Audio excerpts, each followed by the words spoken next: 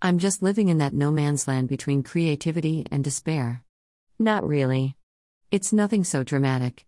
I'm torn between finishing the novel I need to finish and working on the book that's calling my name. That's why I haven't written anything here. I've been trying to get my focus where it needs to be, and it's been difficult for a week or two.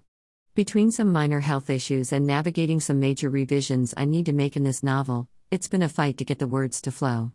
However, that's how it rolls sometimes. The good news is I'm finally over the first hump and the novel is flowing again. However, I've started to feel like a smarter course of action is to do that one last read through on the finished contemporary that's ready to go and submit it.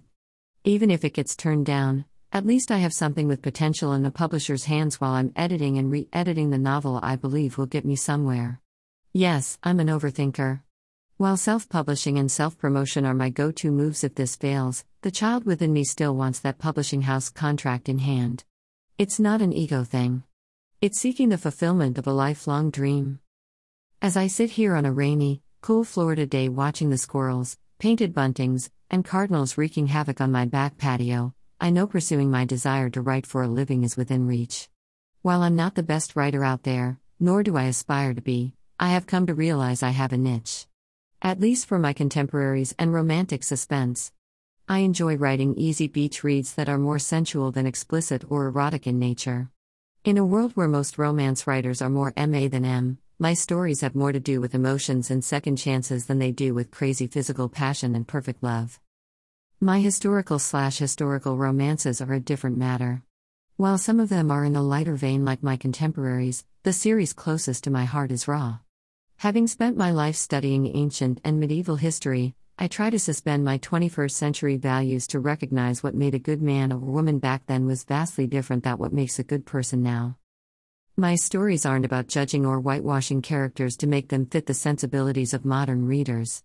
They're about portraying life and relationships as they were or as close to it as my research and my imagination can get. While Thor would just as soon kill you as look at you under certain circumstances, he has an honor code that is very real. While Alexandria can wield a sword as good as any man out of necessity, she's not just a warrior maiden. She's a strong, maternal, protective woman who does what she has to do to save her people. While desperation drives both of them to do things they wouldn't normally do, there are still things they won't do. Lines they won't cross, and so on. Anyways, I'm trying to get all the fluff and stuff I enjoy writing out of the way so I can throw on some Journey or Foreigner and focus on my Golden Wolf. My passionate love affair with crafting historical novels/historical romances with enough romance to appeal to women and enough action to suck a man in is just too much fun to let fall by the wayside for too long. As usual, I've ended up somewhere I didn't mean to go. That's okay. I mainly wanted to say I'm still out here and I will be writing again. Since this post has taken me several days to write, things have changed a little from the beginning. I did submit that book I was talking about to a publisher, and I also submitted the pitch for a second contemporary romance at the same time. Say a prayer for me. No matter what happens, it was the right thing to do. I'm eagerly awaiting the response, knowing I'll be okay either way. As I bring this post to close, I'll be back soon. Hopefully writing about writing, but you know me by now. I tend to go all over the place. There's just something so alluring about all those mental butterflies flitting about in my head that I get lured into pursuing them. That's not a bad thing. It keeps me younger than my chronological age, which is definitely a good thing. I'm so lucky I have the best of both worlds. I'm still vibrant enough to pursue my youthful flights of fancy and grounded enough to stay focused on getting novels written in a timely manner.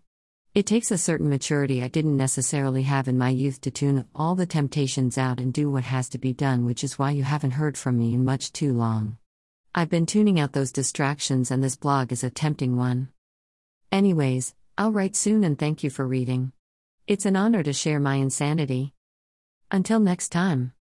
Kala.